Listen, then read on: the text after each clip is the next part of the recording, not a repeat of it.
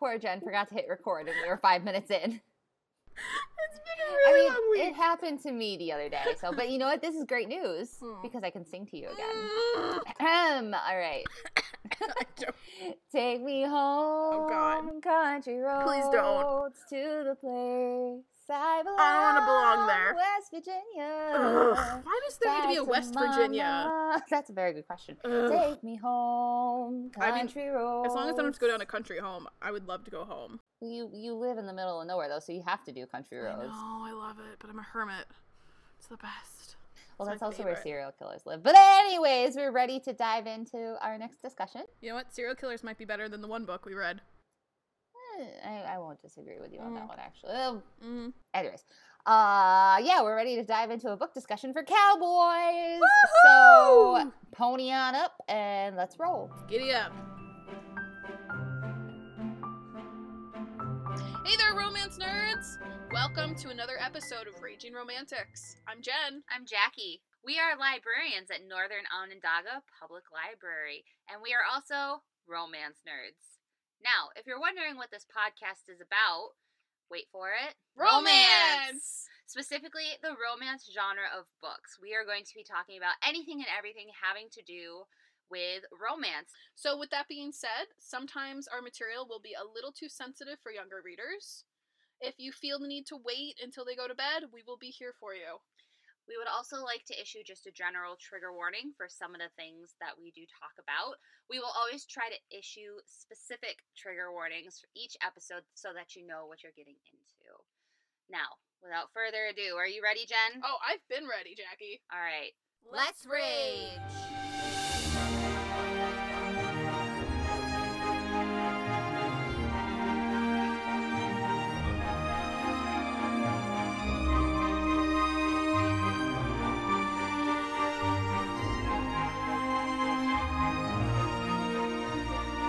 Wait, I gotta get my quote.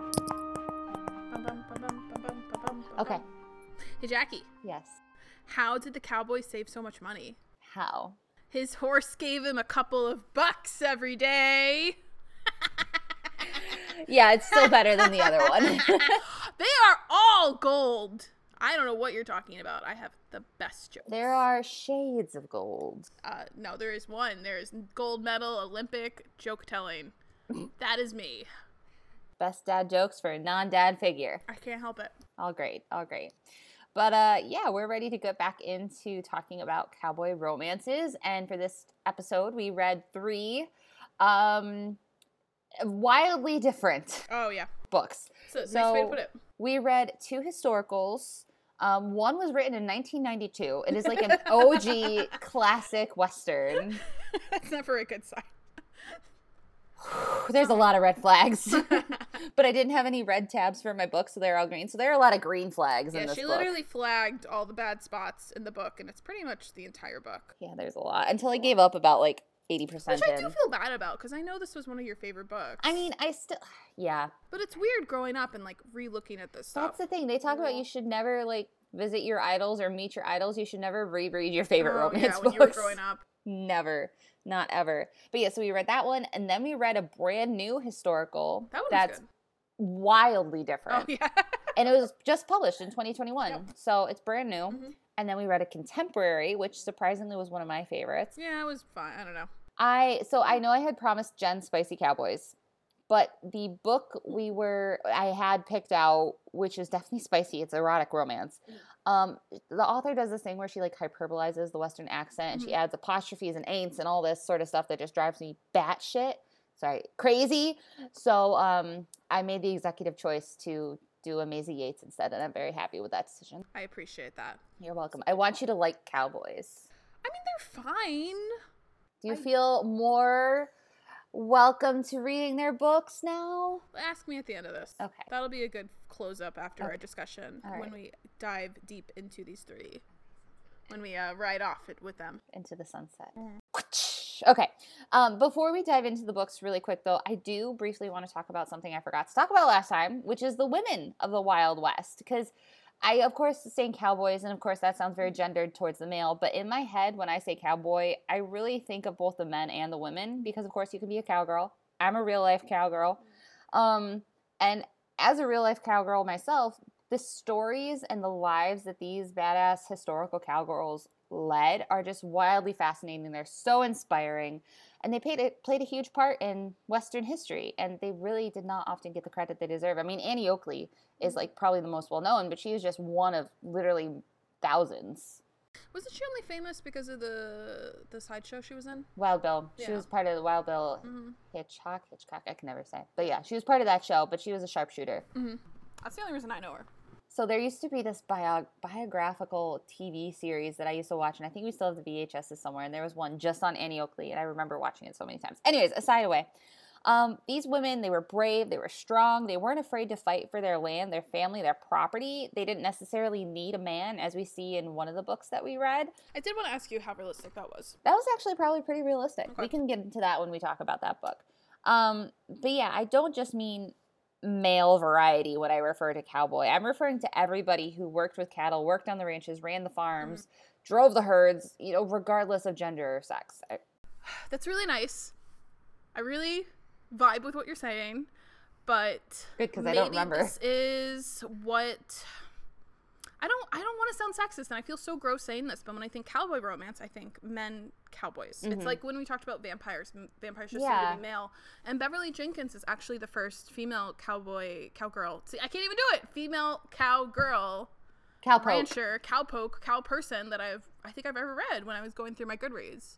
Yeah. So it's not I don't see that kind of attitude reflected in the genre, and I wonder if that's another reason I'm like, ugh, about it. I think, too, that's something that's really come about in contemporaries, too. Like, so we're going to talk about Maisie Yates, and I have a question for you regarding her, like, veracity as a true cowboy author with that book. But a lot of, like the Lorelei James, all of her, or a lot of hers, the women are ranchers. There's a rodeo cowgirl. There's a woman, the one we were going to read had a woman who was like a championship breeder. Like she bred bucking broncs.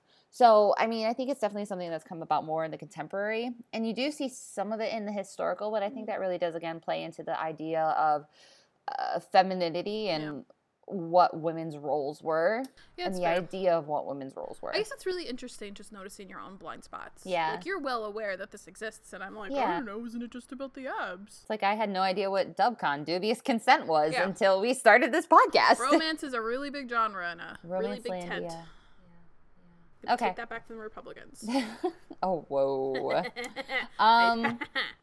But this is really why I loved, in theory, all three of the books that we read, because we do get strong heroines or independent heroines. I'll give you that. So even in like the Elizabeth Lowell, which is the classic 1992 historical, Jessie, who's the heroine, she is very like, no, I'm going to do it. I'm going to do this. I don't care. I'm going to do it to prove you wrong. Right. And then in the Beverly Jenkins, she's a single black rancher who prefers to live by herself. Yeah. And then in the contemporary, we get a heroine who owns a bakery with an amazing pie, with amazing pies.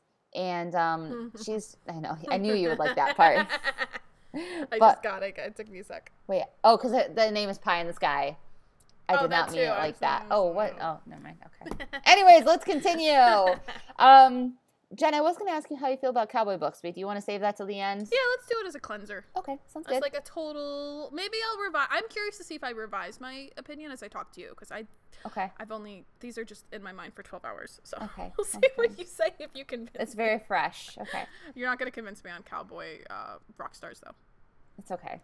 Damn it, we should have read one of those. No, it's not a thing. It's not genre. It's a rock star genre. It's not a cowboy romance. Nobody has reached out to me yet to refute my point, but clearly, they also haven't reached out to refute your point. And I think that says everything. We're like a Schrodinger's cat at this point. We're both right and wrong.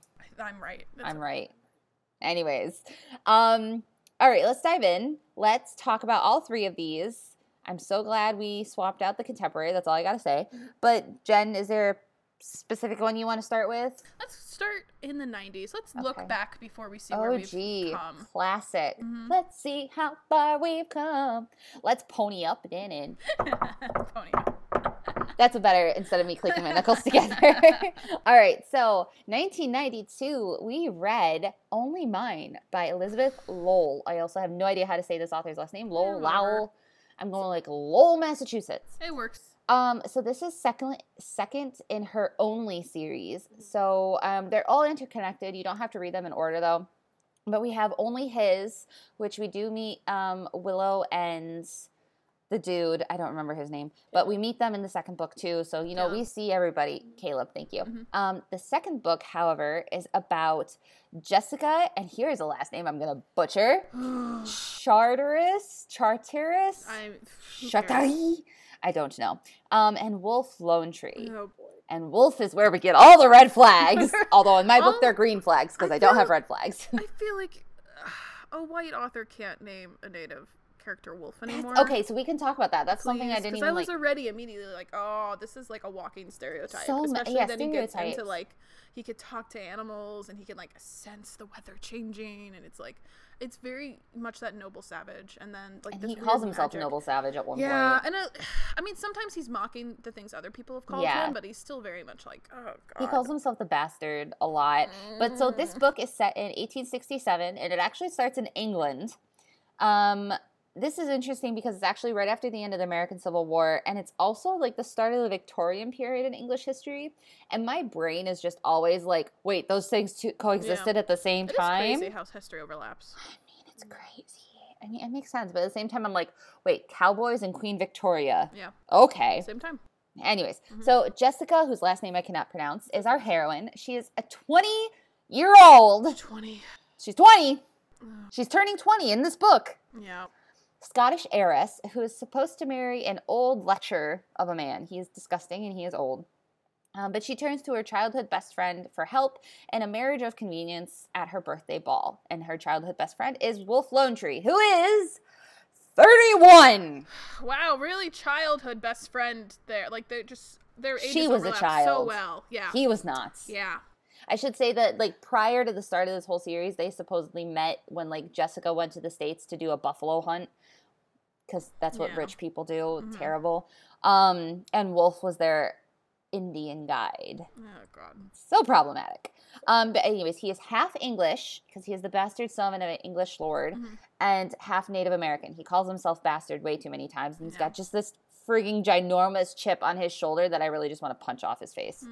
Initially, he refuses Jesse's offer of marriage on the premise that she's too young for him, even though he's like, oh, she's so hot. She's an quote-unquote innocent. He calls her nun so many times and so mean. Anyways, and he has no title and little money to offer her. But really, it's just because he's got this giant chip on his shoulder. And he also thinks she's joking. I mean, there's that. Did you get any insecurity vibes to him, or was it really just like a rage thing? No, I think there was like some bitterness. Latent insecurity. Okay. Because he's been, and I really don't know how much of it is because he thinks himself the bastard, or if he's actually been like demonized. Is that the word? Yeah. I don't know. Well, I mean, he talks a lot about how his father really wouldn't have kept him if he hadn't shown use. Yeah. And then everybody else is like rejecting him in England, and like they only want him around because he's good at horses. Yeah. And then he goes and he makes his own life during the war, and he does all this stuff. And anyways, he becomes a sharpshooter. He's a really good shooter. But the night after the ball, after Jessie turns 20, she is 20. So yes, she's legal, but still, that's questionable. Jessie, she goes to his room to like, not to proposition him, but to still like talk to him, ask him for help. They're still like good friends, quote unquote. And she's attacked by her drunken fiance. And trigger warning, it is attempted rape. He like bites her, strips her. Wolf comes to the rescue, but then of course it is sadly one of my favorite tropes. We talked about it in the Regency where they're caught together and they have to get forced into marriage. And Jessie lies and says Wolf seduced her, so then of course they have to marry. And then the book jumps and suddenly we're in America and they have to start heading across the West to the Great Divide, to the Rockies. And if you're like me, you had no idea where the Great Divide actually was. So I will put a map in the show notes. Thank you, Wikipedia.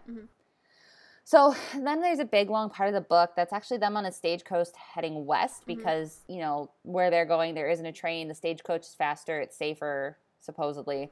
And there's a lot of stuff that goes on. The whole thing is he's trying to force her to give up. Oh, right. He's making it hard on her. Yeah. Because their whole deal is that she is going to give up and he's just going to ship her back. And he has, like, there's no, like, actual end date. But he's like, you know, by the end of a month, I'll have you back in England. That sort of thing. He really does not want to be married to her. No. So he is I've talked before how much I hate it when people are mean to each other, and he is just I knew really, you would hate that. He's so mean I to will her. say she's kind of dumb back, and she wasn't right either, I think, to force him into this when he really didn't want it. But, you know, I wouldn't want to be married to that guy either. I don't know. They were both kind of in hard spots. So I don't know how much grace to really give Between him. a rock and a hard place. Yeah. But I mean, he was really, really cruel because he wanted to, like, break her down so she would be like, okay, I don't want to marry you. I'll call off the annulment, send me back to England, and you can have your life back. Yeah. He kind of felt like she had taken his freedom, kind of. Yeah. Because he did want to get married. Yeah. He did want to have a family and a wife and kids, but not to the quote-unquote spoiled nun that Jessica is, because Jessica has a very tragic backstory. She is also... I don't think it's considered a bastard because I think they were technically married. But so her father was a lord and her mother was a maid that the lord married. No, but I think I think he married her because she was pregnant with what's her face? Not with Jessica. Jessica wasn't his actual daughter. Oh, okay. They make a point of saying that. Oh, okay. Because then Jessica had to watch her... It's like her stepfather. Okay. I keep calling him her father, but it's complicated. I read that differently then, but okay. I don't know. It's complicated. But like, so I'll call her father for this point in time. I mean, essentially. He rapes her mother, gets her repeatedly pregnant. Her mother kind of just goes off the deep end. Understandably. She has I think she said she had either 6 or 9. 6. It was 6. 6 miscarriages. Yeah, so. Some of them had to be stillborn births. So trigger warning for that. It's just terrible. And so Jessica had to witness this as a very young child. So she's got childhood trauma. She's got PTSD. So understandably, she doesn't really want to be touched by anybody. Yeah, she's terrified of men. She's terrified of childbirth. She's terrified of relationships. Like there's a scene later on where Willow, one of the other women, is pregnant. And she sees her and she goes, I'm so sorry for you. And was like, oh, haha, I know. She's like, no, seriously, because you're going to die. Yeah. And I was like, okay. It's a damper at the baby shower. So... they're just right off the bat, this is not going to work. They get to Wolf's cabin, and he immediately gets even more dickish to her. He makes her do all sorts of things, like stuff she's never done before, like cleaning, because she was brought up a lady. Yeah. She had a lady's maid. She didn't know how to do her own hair, and he makes fun of her for that. And, you know, honestly, it's so dumb because, yes, while she's young and innocent, she's never had to do anything like this before. Honestly, most people probably have never had to prime a pump before. I've never had to prime a pump. Exactly. So I'm like, it's just... why? And then he makes her scrub the floors for hours on end. And I'm like, yes, you have to clean a house, but it's... But, you know, he's trying to make her break. Yeah. So, like... But Jessica refused. The meanness is correct, and she's just more stubborn than he is. She refused. Yeah. Because at one point, she scrubbed the floor so hard, her arms seized up, and she's like, I'm still going to pour myself a bath. Did you appreciate the bath scene? No, I kind of skipped it. And again, I was kind of uncomfortable with him forcing her to bathe him. Yeah. There's just like we said, there's so many red flags. There's and it's so just, many. You couldn't publish this today under this genre anymore. Because he knows she's terrified of men. And one of the things her guardian had told him was like, oh, make her fear men a little Oh my less. God, that was one of my red flags. I was like, that was the yeah, she's weirdly scared of men for some strange reason. I have no idea why. So please help her fear the touch a little less. So he's like, all right, I'm going to steal your bath and make you bathe me because that's what a proper American wife does. And then there's like a massage scene. But of course, Jessica freaks out because she's all happy and then he touches her. Yeah. And she's like, oh my God. And then he, of course, gets pissed off because he's got a teeny weeny problem. It's, yeah. He just ends up centering all of her trauma around himself because he's very much like, oh, well, you don't want me, a dirty savage, to touch you. And it's not, oh, you're just terrified of men. It takes forever for them to get past that. Yeah. And again, like, it does take forever. And it's hard. And I don't know who really to sympathize the most for, because I imagine he's probably been rejected a lot based on that. And I can understand why his mind would go there. But at the same time, if you're a childhood best friend of somebody who, God, how old was she when they met? I think she was tiny. Like preteen, young teenager, like 13. Yeah. So he's 11 years, so he would have been mid-20s. Yeah. Oh, red flag. But so eventually, of course, they are intimate. It is a romance story. There's going to be some love in there. This all happens because Wolf is platonically in love with Willow, his friend Caleb's wife, whom we meet in the first book, only his. He considers Willow to be the ideal Western woman, when in reality, you didn't get to see this, Jen, because you didn't read it, and you probably never will read it. Probably not. But Willow is just as naive as Jessie was about a lot of things. She came from a plantation in the South, and she ended up going across the Great Divide with Caleb in the first book, and he makes fun of her for wearing like a riding habit and a side saddle. What is with these guys? It's 1992. Ugh. That's what's wrong with these guys. But so Wolf and Jesse end up visiting Caleb and Willow for an extended period of time because Willow is pregnant and Caleb needs help with the horses. And Wolf is like, yeah, I'll bring Jesse and you guys can force her to go back. And of course, this is when Jesse has to confront her fear of childbirth because she has to help Willow have a baby. And she realizes it's not as terrible as her experiences growing up where she witnesses the love between Caleb and Willow and like how they're affectionate with one another. And she's like, oh, it doesn't all have to be like terrible trauma. And then Jessie does some badass things, like she rides out into a blizzard to save some mares and babies from wolves. It's hilarious to me too that Wolf does not believe that this is not the only time either. I know, with the stagecoat, because there's this whole stagecoat fight, and he's like, and there's another woman on there who's scared to death of Indians. She's like, I'm scared to death of Indians. Yeah, and he still thinks she's the one who helped him and was useful. Yeah, and Wolf thinks that the person who was screaming the entire time on the stagecoach was Jessie, when in fact it was Jessie handing up the pistols, like hanging half out the door, and she gets shot or something like that. And then he thinks that it's Willow in the blizzard because Jessie is wearing Willow's clothes. Even though Willow just gave birth! I know. So he comes in, he's like, oh, Willow, you shouldn't have gone out there with a baby. And she goes, I didn't. You idiot. And he goes, oh. I'm going to side input really here. Okay. Like, really, I hate his attitude about childbirth so much. All of theirs. So much. But, I mean, Willow kind of sucked, and I'm like... Except for Rafe. I did like Rafe. Rafe, fine. Okay, he's like... Willow's brother. Yeah, we get his own book. Over there. Fine. He gets his own little plaque for being not an idiot. Not a complete douchewad. Willow just has this whole, I can't scream, I have to be strong, I can't tell anybody, oh my god, and I'm just like, scream! And, well, okay, so gold star to her husband Caleb, because he's like, no, Good. Scream. Yeah. And then Jesse's like, bite this and scream. Yeah. But then meanwhile, Wolf is like, oh, childbirth isn't a big deal. Why are you scared? And I'm like, red flag. Baby is going to destroy your body.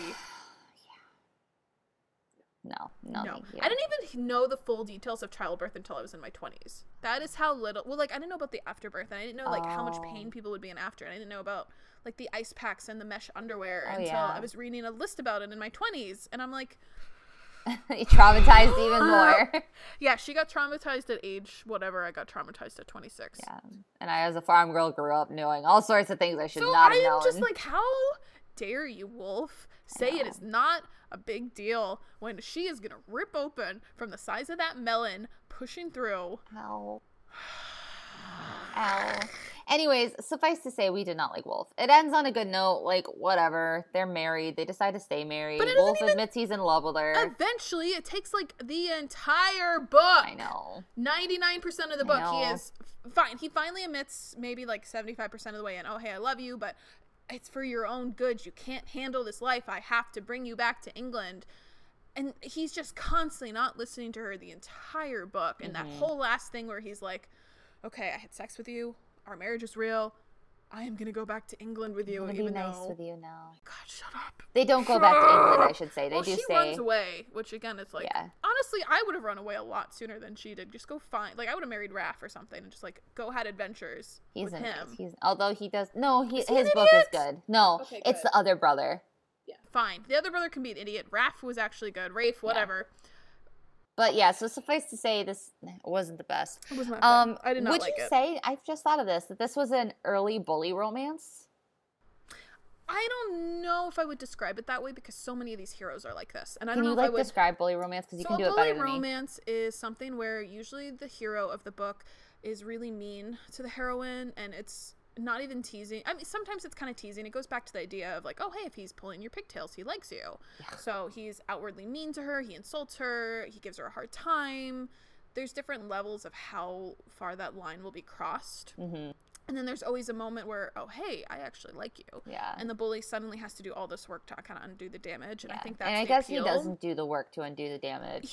I don't think the book lasts long enough for him to undo the damage that he did. Because she's so messed up, too, from how hard he was on her in the beginning. And just, he really emphasized how great Willow was to her. And just really disregarded, I think, a lot of her fears about men and childbirth in the beginning. And honestly, the whole time I was reading this, all I could think of was if somebody I knew was in a relationship like this today, I would be like, domestic abuse. This is verbal abuse. This is not okay. Because I feel like today it's kind of softened how heroes can be mean to heroines in contemporary this guy is just like outright so cruel to her and like just berating her in front of people. That scene was really hard when he's like in front of her telling all of his friends how awful she is and how she's a liar and a spoiled brat, and you know she's gonna tease him but don't expect to get anything from her. And then I don't know, this book was rough. It also really bothered me. I know this is mostly a time period thing, but when he started talking about how he started noticing her at 15 years old. Oh my God. That was one of like the first red flags I put in my book, which is a green flag. I tabinate. So like I have all these tabs with different colors in my book, and there are so many green flags because I don't have red flags. It's bad. So was there anything you did like about this book? I will say I did want to know what would happen, I guess. So it did turn into a hate read because I very much did not like the people or the plot or the decisions. And a lot of this was super wrong. Like, I feel like everything she said about Native people were wrong. I don't think wolves attack things like that, do they? I thought like during a blizzard, like in the winter, they will. That might, okay. Yeah. I just thought a lot of that wolf stuff was made up, especially with foals on the ground because it's blood and they're like vulnerable. So that's normal. Okay, so that's maybe a thing because I feel like a lot of times wolves get unfairly blamed by rangers. Not in this case. Not in this case. All right, fine. You got one thing right. Everything else sounded pretty bad and stupid and just like, oh my God, the Native American character talking to horses. What? Yeah. I know there used to be an idea that any kind of representation, even if it was bad, was a good thing, and I feel like this book just that's really a good blows point. An argument that's in a this. Good point. Yeah, it's funny how, maybe not funny, it's interesting how time has changed enough that we can be like, no, this is not like. It's good that we recognize that. If you can't have good representation, just take it out. Because I introduced this to Jen as like one of my favorite classic romances, and then I reread it and I'm like, oh my God, I kind of hate this book. I know, I felt really bad when I was reading it because I'm like, Jackie, I hate this so much. What are you doing? I almost texted you at like 3 a.m. to be like, what did you do to me? Why did you make me do this? But I was like, it's one of your favorite books. And I feel bad because I know other books I've read that I've reread or I've looked up, I'm like, oh, oops, I didn't mean to do I didn't know what it was. You just, I think you remember the good things. The and, way like, it made you feel the first time, the nostalgia. And like the plot escapes you until you're like, oh, oops. Characters escape you. I am still so embarrassed that for a couple of years, I would recommend Linda Howard's Mr. Perfect. Oh, God. Because I was like, it's oh, so I loved bad. that in high school. That was so good. It was so interesting. You made me read that. Yeah, because I was like, oh, yeah, it's great. It's like these girls make a list of the perfect man, and then they start getting killed because somebody's mad about it. I'm like, oh, it's so much fun. It's a great murder mystery. I totally forgot the gross transphobic stuff. And I had been giving it to strangers in the library. Yep. So I am so sorry if you were one of those people. Yeah, until I think you told me I read a review and I was like, what? Yeah, that was me. Yeah, so suffice to say, sucks. Read your favorite classics with care. Yeah. A little grain of salt. Yeah. So, I mean, still remember the good times. You know, treasure those moments if you like cuddled all up reading about this amazing adventure, because I can see the aspects. There is an adventure, yeah, it's like, fun. You know what? When you don't know any better, when you're a teenager, like we were reading when we started. I mean, yeah, you get sucked into the emotion and like the craziness of it. Yeah. And then you grow up a little bit and you're like, oh, oops, this was bad. Really hindsight is 2020. But I don't know, maybe teens today will be smarter. Gen X seems smarter than us. Yeah. So fingers crossed there. Gen Z. Aren't they said that the next one?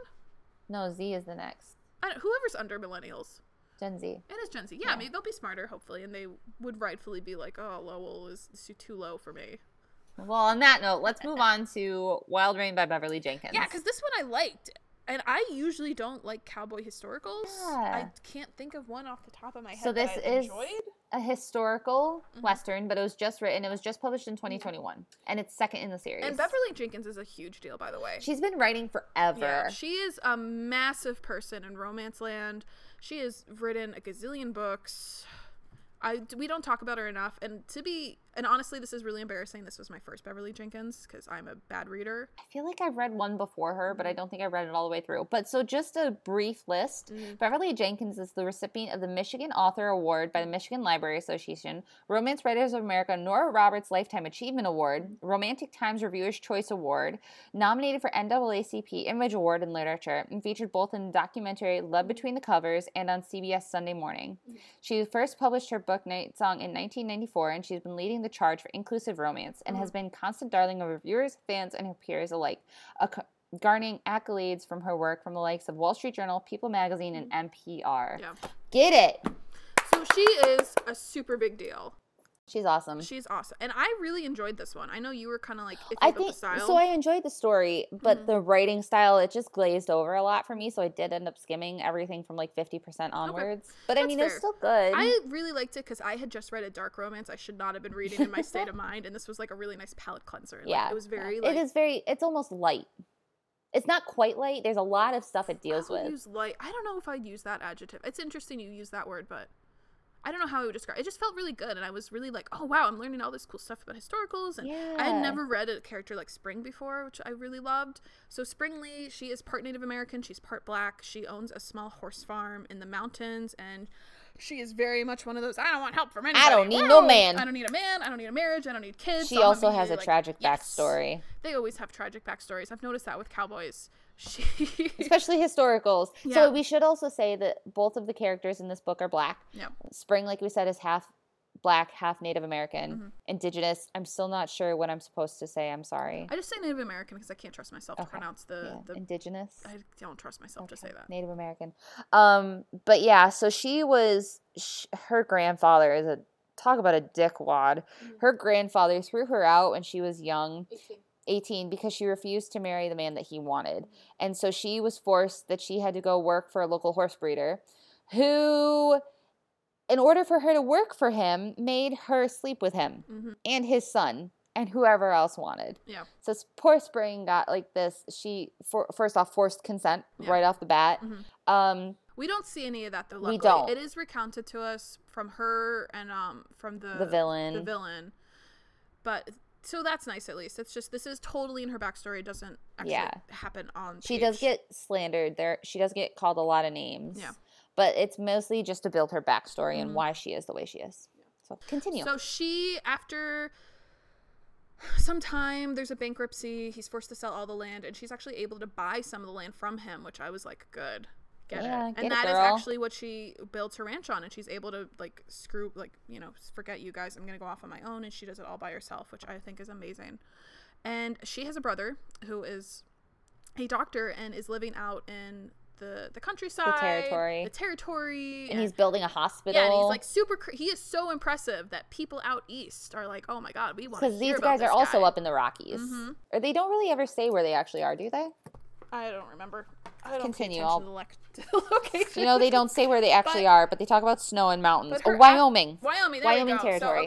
So the news of this amazing doctor gets out all the way east, where Garrett McCrae is sent out west from D.C. to interview Colton, who is Spring's brother and the doctor, for his father's newspaper. Isn't it his father's newspaper? I thought it was his uncle's. I don't remember. For a newspaper. Of his family member that he works for. Yeah. So they own a colored paper, as they put it, and they're like, all right, other colored people are going to want to hear about this doctor because he is so cool. Because he's like, quote unquote, one of the first Black doctors in the West.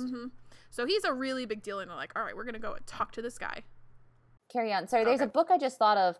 It's called Liberty, and it's spelled the French way. Okay. I'll put it in the show notes, but it is based on the true story of one of the first Black women doctors in New York City. Oh, cool. And it just came out. So he says he sets out to Wyoming. And, of course, immediately, he gets lost in a blizzard, thrown from his horse, and injures his knee.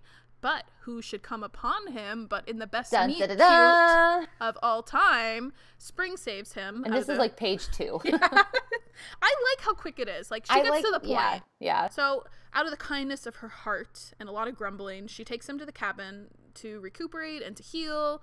And she is just an absolute...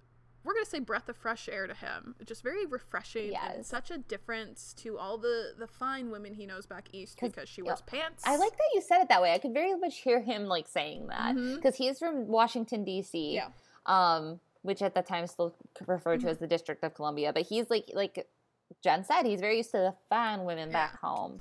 The ladies in skirts who don't really do much. They're the ladies who lunch, if we shall. And meanwhile, she's in jeans. She's ranching. She's got a buffalo coat that sounds like the coolest thing ever. And she's like, oh, it's really heavy. He's like, oh, it can't be that heavy. And he's like, oh my God, this is really heavy. I love that part. I didn't know that was heavy. That's so cool. I thought it's a whole pelt. That's so cool. So he's like, I think it helps too that he is really impressed and respected.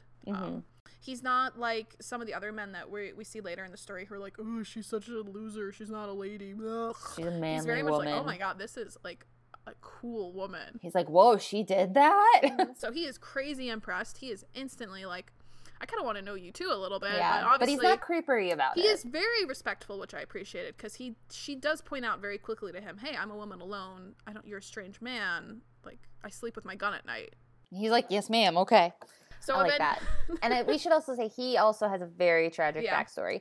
And this is, I think, why I enjoyed this book the most. It's because I've never read anything like it. It was really, he was born into slavery. Yeah. And ran when he was a teenager. He joined the Union Navy, which was really cool. Oh, I was going to read an article about the black men in the Union Navy, and I totally forgot. I will put it in the show notes for everybody. He was just like, they were both such cool, well-rounded characters. And he talks about, like, there's a whole section where he talks about his experience being a slave and like running with his uncle because his dad wouldn't run because his mom was still enslaved. Yeah. And like they talk about it doesn't go into like the horror of the slavery except for his mom who had it much worse. I mean, they all had it bad, but and then he talks about running and how he went and he read for the law so he was a lawyer. He's a lawyer technically, but he actually is a carpenter because he didn't want to be a lawyer. So he is an ex-slave veteran.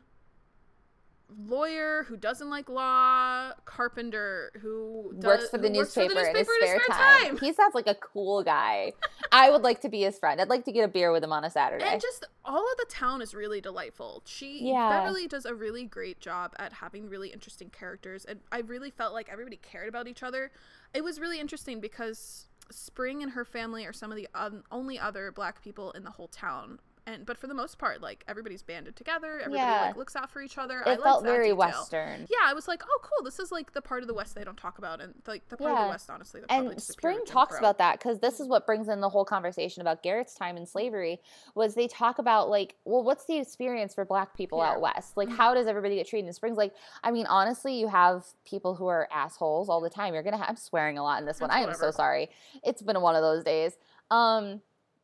But I mean, she talks about that, and he's like, it's so different from back home, and like, are you experiencing this? And one review that I said was talking about this is the birth of the Jim Crow era. Yeah. This is the birth of segregation.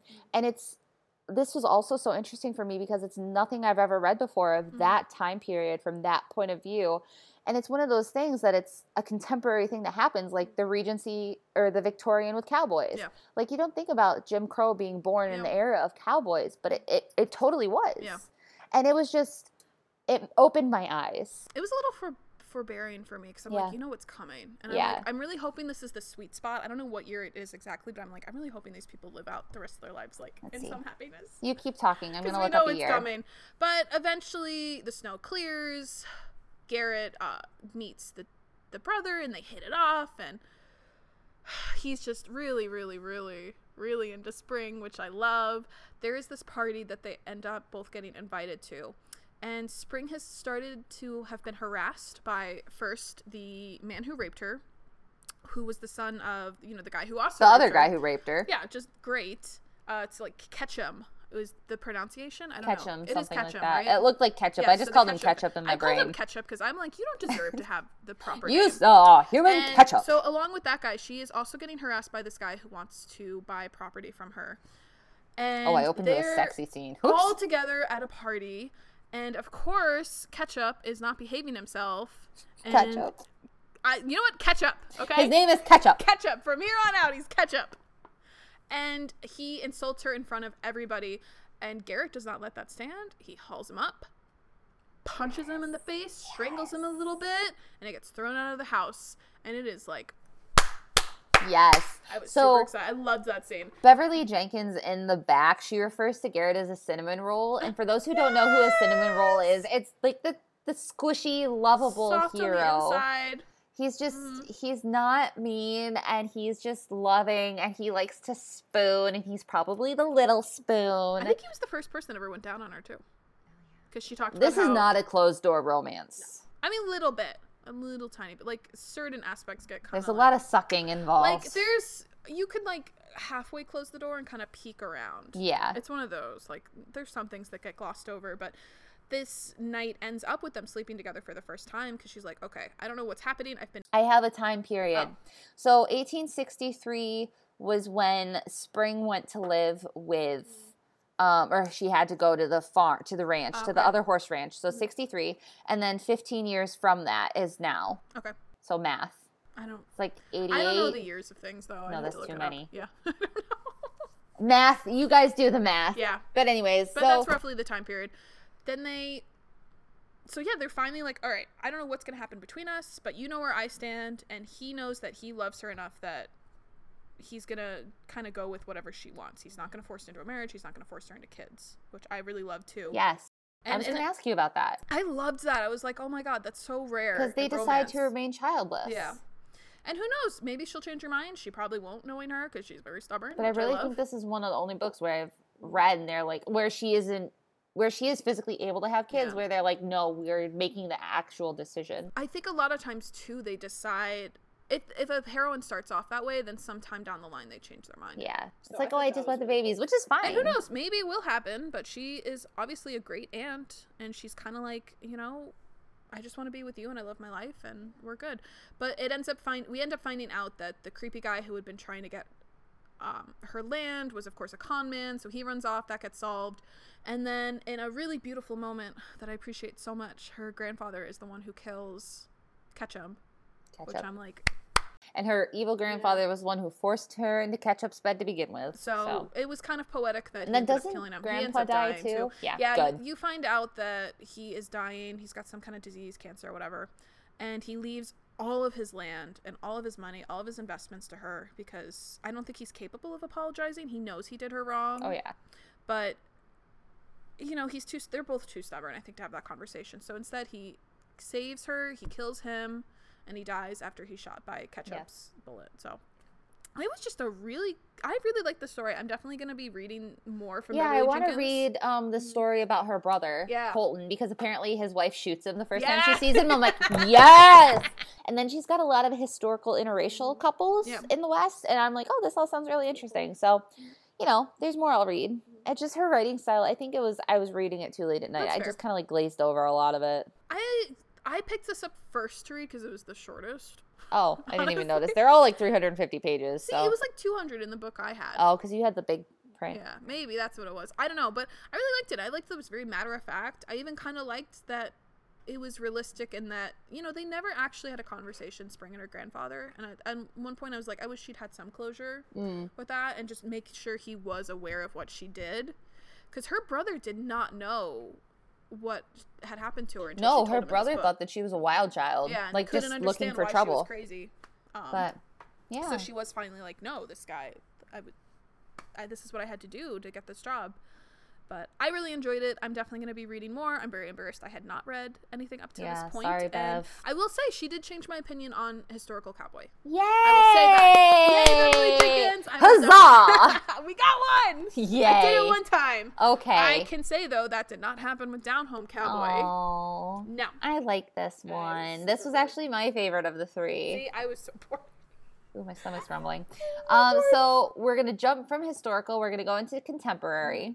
And I think I have a hypothesis of why this bored you. Oh, please. But so we read Maisie Yates, who is probably one of the most well-known contemporary cowboy authors today, I I would think of. I kind of was aware of her, but I was like, Oh. I've seen her in Target. So she publishes with Harlequin. Mhm. So she gets all their imprint and she's like publishes a lot for them. So she's pretty prolific. And she writes all in Oregon, which I'm currently obsessed with Oregon. So this was really nice to read. But so this is book 8 in the Copper Ridge series. I should say that I've read the first 3, but that was like years ago. So I have no idea what happened. Don't ask me. You don't have to read it in order. You're obviously going to get some spoilers, but you don't have to read it in order. Right. So we do have some trigger warnings for this one. The heroine suffered domestic abuse in her previous relationship. You don't really see any of it on page. She just talks about a lot of the trauma and the emotions that went on with that. There's divorce and there's abandonment of a child. Mhm. So Kane Donnelly is our hero. He is 38. He is a single dad. We love a single dad moment No, in books. I don't. Single dads, you're great. And Eh. he's also a divorcee. Okay, that one's fine. I Okay. like divorce in books. So he goes to the family farm in Oregon after he has to sell his ranch in Texas. It's kind of like the prodigal son, almost. Basically, his dad, as they say in the book, likes to spread it around. And so there's a lot of his brothers spread around. a lot of his siblings. So he moves himself and his 16-year-old daughter, Violet, to Oregon from Texas. Violet, of course, is a teenager. She's not happy about anything going on right now. His wife left him and his daughter 4 years ago, just like up and ghosted, didn't tell anybody anything, and Violet's still harboring a lot of resentment about that. And he's been celibate ever since. He sees Allison Davis, our heroine, across the bar one night and is instantly attracted. There's insta-lust, but doesn't want to have a relationship or affair because he thinks it's not fair to Violet. He doesn't want to bring women home while his teenage daughter is sleeping down the hall, which fair. Thank you for doing that. Fair enough. He's also a very grumpy cowboy, which is, as we know, is like my favorite thing ever. So I really like that. But Allison is 32. She is also a divorcee. She is a survivor of domestic abuse. And she owns a kick-ass bakery. Yep. She sounds like a cool lady, and she hates raisins. So Jen like got to vibe with that. I eat raisins in baked goods. I will not eat them in baked goods. See, I will eat them in like cinnamon bread. Okay. There's oatmeal raisin cookies. But I want to eat oatmeal. Ugh. I like the idea of raisins because they feel like zombie fruit to me. So I will eat raisins. Well, now I know what to get you. Okay. So Allison hasn't, just like Kane, she hasn't been with anyone since the divorce or even in a relationship because she left her asshole of an ex 4 years ago, and she's just been healing from that ever since. She only hires women for her bakery who've been in similar positions or like difficult positions, and she ends up hiring Violet, which is how we get our meet cute. Kane has to go pick up his daughter, and they're like, oh, hey, it's that sexy redhead I saw at the bar the other night. They start flirting. There's a lot of good chemistry, in my personal opinion. And there's a lot of flirting, and I thought it was really well done. So Violet is acting out a lot, and Kane is really struggling as a single dad. He has no idea what teenage girls go through. And Allison, like, she kind of reams him out at a couple points, and I really like that, although I'm like, you probably shouldn't try to parent somebody's child who's not your child. I was iffy about that. But he did ask her for help. That's true. So he deserved it at that point. But especially it's a wake-up call for Kane because Violet gets drunk one night. She sneaks out, gets drunk, and is making out with a boy. And Kane and his brothers go, like, breaking down the party. And I really love that scene because there's one scene of them throwing open the doors and being like, break it up, folks! Yeah. So they're like, I've always wanted to say that. They came full circle. Exactly, because they used to be the party. The party to killing the party. Yes. Exactly. But so Kane turns to Allison for help and advice, and they start hanging out more. And then next thing you know, they're making out in her pantry in the cafe while the cafe is open. It's great. I liked it. It made me smile. It's a great scene for Allison because she decides to open up and she decides to move on from her past, and that Kane is going to be the one that she opens up from her past with. There's some good stimulus sex in here, I should also say. Okay, so the first time they have sex is at the bakery while it's closed on one of the tables outside, like in the bakery, not outside. And then she talks about the next day the pastor comes in and sits down at that same table and like opens up his Bible. You're not laughing. It was funny. I mean, it was fine. It was funny. Okay. You're lukewarm for this one. I was just like, listen, I give it 3 stars just because the other one was 2 stars. Okay. I could not rate it the same. Oh, that's sad. But so Kane and Allison decide, like, they say that they're just going to keep it simple. They're no attachments, just hookups. Like, that ever works. But of course it never works out that way. And Kane catches feelings. He says, I love you first. She gets mad at him. There's a whole scene with him shirtless and sweaty and holding power tools. Thank you, Maisie Yates. And they end up reconciling. Allison realizes that she has to move on from her past and admit to her feelings and open up to people. Kane realizes that he has to talk more, not only to Allison, but also to his daughter. And they all end up happily ever after. And I should say the epilogue made me cry. I was already feeling very emotional, and then I read that epilogue, and I was like, oh my God, this is so cute. So I'm going to read the rest of the series now. Oh, good. Yeah. Well, I already have them downloaded. I don't know. I was really bored. I will say I did rush reading it because I needed to get it done before we recorded. Yeah. And I was bad this weekend. It's okay. But I don't really like the single dad thing. I get really bored by, oh no, you got to parent your kid. How sad. So what about Lyssa Kay Adams, the first one then? Because they had the kids. Yeah, but it was different. They were younger. Okay. There wasn't, I don't know. The drama's fine. I just was like, not my cup of tea sometimes. I really like that it was a teenage child. Yeah. Because you don't see that very often. I guess I wish maybe we'd had an answer for why the mom left. That would have been nice to wrap it up. Just like to closure it. Yeah. I don't know. I was just like, whatever, it's fine. Fair enough. That's fair enough. See, I don't care really about liked it, kids. and it made me laugh. And any book that makes me laugh and then cry, I'm like, you're an automatic 5 stars. And maybe I would have liked it if I actually read it slower, but I'm also just like, okay, guys, like. She sped read. I don't know. It was the last book I had to finish before this, and I finished it 5 minutes before we started. Yeah. So. Yeah, this is true. Oops. I do have one question for you. I love questions. Since we're debating what a cowboy actually is. In this book, Kane is a dairy farmer. Yeah. He works his family's dairy farm in Oregon. He was a cattle rancher, so he had beef cattle in Texas, and he had a spread, and he rode horses, and he did all that sort of stuff. He's got the cowboy hat. Right. On the cover, I don't have it in front of me, there is a cowboy hat, and she's holding it. That's a huge important and part. they meet at a country western bar. Yeah. Well, he sees her at a country western bar. There's a mechanical bucking bull. He's got a cowboy hat, and Allison's like, oh, he's so sexy in his cowboy boots and his Wranglers and his cowboy hat. Is this a cowboy romance? Because it's dairy farmer, not a cowboy. Well, that's fine, because it's still because we said that ranching was a thing. And, like, anything, like, where you work the land. Okay. Yeah, that counts. I just want to be sure. I mean, it's lightly cowboy. Yeah, it's not. A lot of the plot isn't focused around, like, that lifestyle. It's more focused around her bakery, I feel like. I mean, it's, like, it feels like the career is more of, like, a background thing for him. And I wonder if maybe it was more of a thing with his other brothers in the other books. I will let you know. We do have, this whole series has a lot of different tropes in it. So the one I'm most excited to read is Ex-Army, and he inherits a ranch from one of his dead army friends. Sorry, I couldn't think of a sensible way to say that. Yeah, so I'm excited to read that one. And then we have a tattooed bad boy, so I'm excited to read that one too. I don't know. It was just kind of colored lightly cowboy. That was fine. Light cowboy. I would, if I had a cowboy genre list, I would still throw this under it on my Goodreads. Okay. But I think I did. Yeah, it's just like whatever. I don't know. I got through it. You're lukewarm. I loved it. I was lukewarm towards Beverly Jenkins, except for the fact that I know I should read more like this, and you loved it. And then we both were like, oh my God, no, to Elizabeth Lowell. And I think that's a pretty good balancing. Okay. Sounds good. So after everything, Jen, how do you feel about cowboys and cowboy romance novels? I will say I do think Beverly Jenkins is opening my mind up to some possibilities. Okay. I'm still a little like, it's not going to be the first thing I go for, probably. Yeah. I am really curious about the rest of Jenkins's work, though. Okay. And, like, I don't know. It was such a cool take. Yeah, it was a breath of fresh air. Yeah, and again, because I think sometimes I do have my book blinders on, and I get stuck in my own little book habits. Oh, yeah. So to me, cowboys were always like, oh, male, glistening abs, you're maybe gonna lose the farm, whatever, you're all dirty and dusty all the time. But they take baths, as we saw. You just have to prime the pump first. It's true. Yeah. There's a euphemism for you. But it was just a really cool kind of shakeup in Beverly Jenkins. Good. So.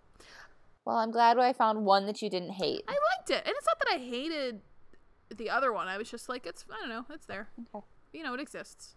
So you read the rest of Beverly Jenkins. I'll read the rest of Maisie Yates. I should read more of Beverly Jenkins. And you can avoid Elizabeth Lowell. I think I'm still going to reread it for, like, nostalgia purposes and then hate myself afterwards. I mean, I'm going to do that with all my favorites. So that's fair. And we should both admit that neither one of us have read The Cowboy Dragon yet. I want to. It's in my Kindle Unlimited library. I just haven't gotten there. I have like 7 cookbooks to read at home. That's probably what I'm going to do. Hey, Jackie. What do ghost cowboys wear? What? Boots! Oh. Boots! Boots! Well, that's a great segue into next month. Jen, what are we reading next month? Paranormal!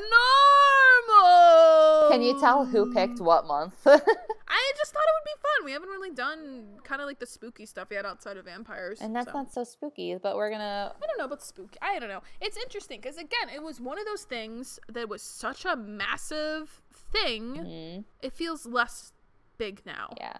I don't know if you'd agree with that. I don't know because I don't really read it. But are you going to let me read a ghost romance? Are we going to select a ghost romance? If I can find one. I don't know what we're going to read yet. I have to think about it. It's been a while even for me to have read contemporary because to have read like mainstream paranormal.